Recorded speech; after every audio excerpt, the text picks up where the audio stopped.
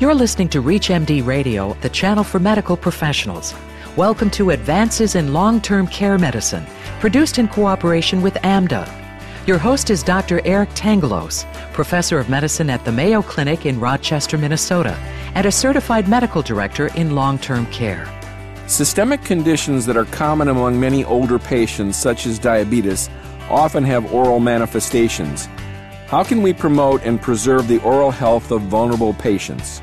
Joining us to discuss medical considerations in the oral health of long-term care patients is Dr. Douglas Berkey, professor at the University of Colorado Schools of Dental Medicine and Public Health, where he also serves as co-director of the Center on Aging.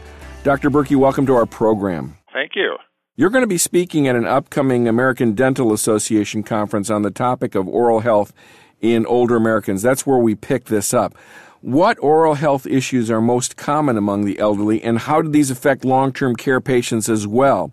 And then when we get that done, we're going to ask you some more questions about the challenges of the institutionalized older adults. Well, there are a whole host of oral problems and diseases that can impact older adults, and in fact, they are much higher risk of developing many of these diseases. Right out of the blocks, one of the first things that is a very significant problem affecting older adults is dental caries. It is something that affects probably about a third of all people over the age of 65 have untreated dental caries, and those that are 75 and over half have a dental carious lesion on the root surface of their tooth. This is due partly to the fact that they have less saliva in the mouth, that they have decreased abilities to accomplish good oral hygiene due to vision changes, cognitive changes, arthritic changes, which are all, I think, significant risk factors. Another substantial problem, and it's sort of tied in with the dental caries that our old adults face, are those individuals older than 65 that are experiencing severe gum disease. And I'd say probably about a quarter of all individuals over the age of 65 could be classified as having moderate to severe gum disease. That, again, is related to inabilities to maintain good oral hygiene and the removal of the dental plaque and the biofilms from the teeth. The third big issue that I'd like to sort of quickly emphasize is oral cancer. It's primarily diagnosed in the elderly. We have about 30,000 new cases of oral and pharyngeal cancers each year. About 8,000 of these individuals die from this cancer. The particular challenge as it relates to oral cancers, the early cancers are usually without symptom. They don't hurt, and so by the time we typically find them, they're in a more advanced stage, and their 5-year prognosis is only about 50%. So those are three main areas that are oral health problems that impact the elderly. They're related problems related to chewing and nutrition and whatnot that we could talk about as well. We're going to keep after this, that's for sure. In the nursing home, we have a certain segment on the MDS 3.0 that actually asks about oral health. And for those of us who've been at it a really long time, I must say that changes in the mouth are generational. It's actually not as bad as it was, and I'm dating myself, 25 to 30 years ago. It is better, but it still has a long way to go from what you see walking around in the community. That's true. I think that sort of the good news, bad news in regards to generational advances in oral health. We would expect to see maybe 20, 30 years ago, I'd say maybe 30 years ago, a majority of older adults without actually any natural teeth. They were edentulous. They have now, through the advances in regards to the advances utilizing fluoridation, water fluoridation, and topical fluoridation agents, better dental technologies, and better access to dental services, we have a much smaller number of these individuals in long-term settings and elsewhere that are completely without teeth. So they present with what we call a partially dentate mouth. They have a number of teeth, but not a full complement of them. And these teeth, because they're in the mouth, then become at risk for the development of additional problems and concerns. I remember all the fights we used to have trying to get patients to buy new dentures. And they say, I've had them for 30 years. I'm at the end of my life. But folks, that mouth is not the same as it was 30 years ago. And I'm sure we still have a lot of those fitting problems, even with today's patients. We do. One of the things that takes place when you take teeth out there's a level of bone that resides on top of the mandible and the maxilla, and this is called alveolar bone. And as teeth are extracted, this alveolar bone resorbs to the extent that it diminishes the size of the ridge, which is essential for the stable and retentive fitting of the denture. What we see over time is shrinkage of the ridge, sometimes with concurrent flabbiness of the soft tissue as well. So the smaller ridges, especially in the mandible, where sometimes it's 5 times more resorbed than the maxilla, can cause all sorts of problems with the fitting of dentures such that they're, can be used in an efficient manner. Well, if you're just tuning in, you're listening to Advances in Long-Term Care Medicine from ReachMD Radio, the channel for medical professionals. I'm your host, Dr. Eric Tangalos, and joining me to discuss medical considerations in the oral health of long-term care patients is Dr. Douglas Berkey, professor at the University of Colorado Schools of Dental Medicine and Public Health, where he also serves as co-director of the Center on Aging. We're talking now about oral health in our long-term care patients, and I think any provider would say that it still isn't good enough. What more can we do? It's a difficult challenge within long-term care settings because, again, these folks are individuals generally who have a decreased ability to, on their own, provide adequate oral hygiene, and to ask either family members or staff members to provide those kinds of adequate interventions for oral hygiene can be challenging. Having said that, that is probably the single most important thing that can be done.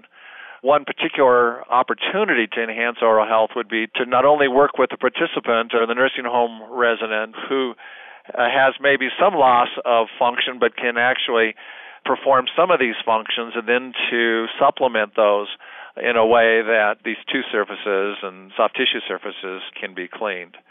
Other opportunities to enhance the oral health and long-term care would involve such things as using some preventive agents, using toothpastes that have fluoride in them. Sometimes it is helpful to use fluoride varnishes and other kinds of preventive agents. The use of such things as chlorhexidine rinses have also shown to be helpful in some of the gingivitis and gum disease problems, but it is not really advised to be used on a long-term basis, and so that's probably not sort of a typical strategy for most participants. All right, so I'm the primary care provider, maybe even the medical director, and so I can order up fluoridated toothpaste to be used in my facility, but I can't get into the mouth. When you're in the mouth and you're looking around, you probably are grousing under your breath saying, I wish this primary care provider had done this, that, or the other thing, or I wish this family had done this, or I wish this patient had avoided that. All right, so what is under my control and what can we do to help with oral health? I think the first thing that would be helpful is to reassert and reaffirm that oral health is an important to the overall well-being of the individual, and that it can play a very important role not only in the quality of life, but in the potential morbidity and, on occasion, mortality of the patient. So right out of the blocks, I would say, leadership from the physician, emphasizing and reasserting the importance of oral health.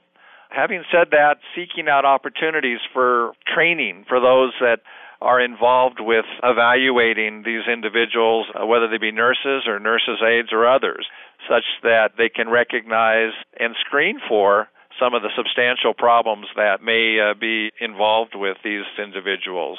Looking for the presence of swelling in the mouth, which may signal such things as an intraoral abscess, looking for bleeding gums, which again is suggestive of a periodontal disease, which may lead to other problems. These are, I think, important efforts that the physician can lead and can work collaboratively with your dental health professional maybe to provide information about. You're in a very unique position involved with dentistry and the Center on Aging. I'm not sure that there's any other co-director with your particular qualifications. So the interdisciplinary activities that must go on at the University of Colorado must be quite outstanding in this regard. Talk to us now about some of the other members in the interdisciplinary and multidisciplinary team that can make oral health better. We work collaboratively with a number of healthcare disciplines. As I'm thinking about just cases that I've been involved with recently, we have had a participant who was suffering from Sjogren's syndrome. And so we worked with physicians and the ENT in regards to trying to provide some type of symptomatic relief for this individual. Another individual recently was experiencing some very significant TMJ issues that were essentially not due to dental problems, but due to problems within the muscular system. And so we worked closely with physical therapy in regards to providing another modality of treatment in addition to the bite guard that we made for this individual. I'm thinking about another participant where we worked with both the physician and the oral surgeon who are allied with the center in regards to the careful management of somebody who's been on bisphosphonates and trying to avoid the consequences of osteonecrosis. Those are sort of examples of the interactions. We'll work with social workers sometimes as it relates to trying to identify whether or not somebody can actually provide an adequate informed consent. If not, understanding who would have the medical power of attorney and providing information, and also other interesting information about family dynamics as it relates to dental problems for the older adult. My older patients that have bad teeth, and they are pretty much limited to those in the nursing home, really have miserable lives. They lose weight, they don't feel good, they're oftentimes have a low-grade toxicity just by the chronic inflammation that's going on. Speak to me further about what we can do for the overall well-being of this population. Nutritional issues are very substantial issues as it relates to those in long-term care and elsewhere. You know, healthy nutrition is really vital, I think, to promote energy and a successful aging process. And if you're unable to, I think, chew effectively and consume foods that are healthy, then you're really at risk for nutrient deficiencies. One of the things that I think is very interesting to note is that nutritional deficiencies actually may be first seen in the mouth, partly because of the fact that there's such a quick turnover time of the soft tissue linings of the mouth, which average between 3 and 7 days. So you can see evidence of that on the tongue, especially where it may be atrophic. They may have some ulcerations that take place. We've found through a number of interventional studies and population studies that individuals in long-term care settings and elsewhere are more at risk for poor nutritional outcomes if they have less than 21 teeth. As you look and consider the dentition status of the individuals within long-term care, you know, if they have 4 or 5, 10, even 15 teeth, you may expect to actually see that they're going to have problems with the consumption of such things as protein and calcium and vitamin C and other things like that. Well, all of the surveyors that are listening into our program are now going to go into the mouth and count for 21 teeth. And I guess that's okay. It's a very interesting finding. Do you have any last words for our listeners? Take home, take back to the facility, take to the patient. I guess the take-home message, number one, again, is that a healthy mouth equals a healthy body. You know, the mouth is truly a window into the health of the body, and that it's essential that it be considered an important part of helping to maintain and improve the oral and general health status of older adults, especially within long-term care settings. Anything that we can do, I think, to promote better health, reduce the burden of oral disease within the mouth is, I think, a very appropriate thing to consider. The impact of dental caries, periodontal disease, and just quickly to reference the fact that periodontal disease has been shown to be associated with a number of systemic disease processes like diabetes, and there's association shown with coronary artery disease and other things like that. And so we need to understand that good dental prevention may ultimately lead to a more complete and healthy presentation of the body. I would like to thank my guest, Dr. Douglas Berkey. Dr. Berkey, thank you very much for being our guest this week on Advances in Long-Term Care Medicine. Thank you very much. I appreciate your interest and questions. You have been listening to Advances in Long-Term Care Medicine from ReachMD Radio, the channel for medical professionals. Advances in Long-Term Care Medicine is produced in cooperation with AMDA. For more information about this or any other show, please visit ReachMD.com, which now features on-demand podcasts.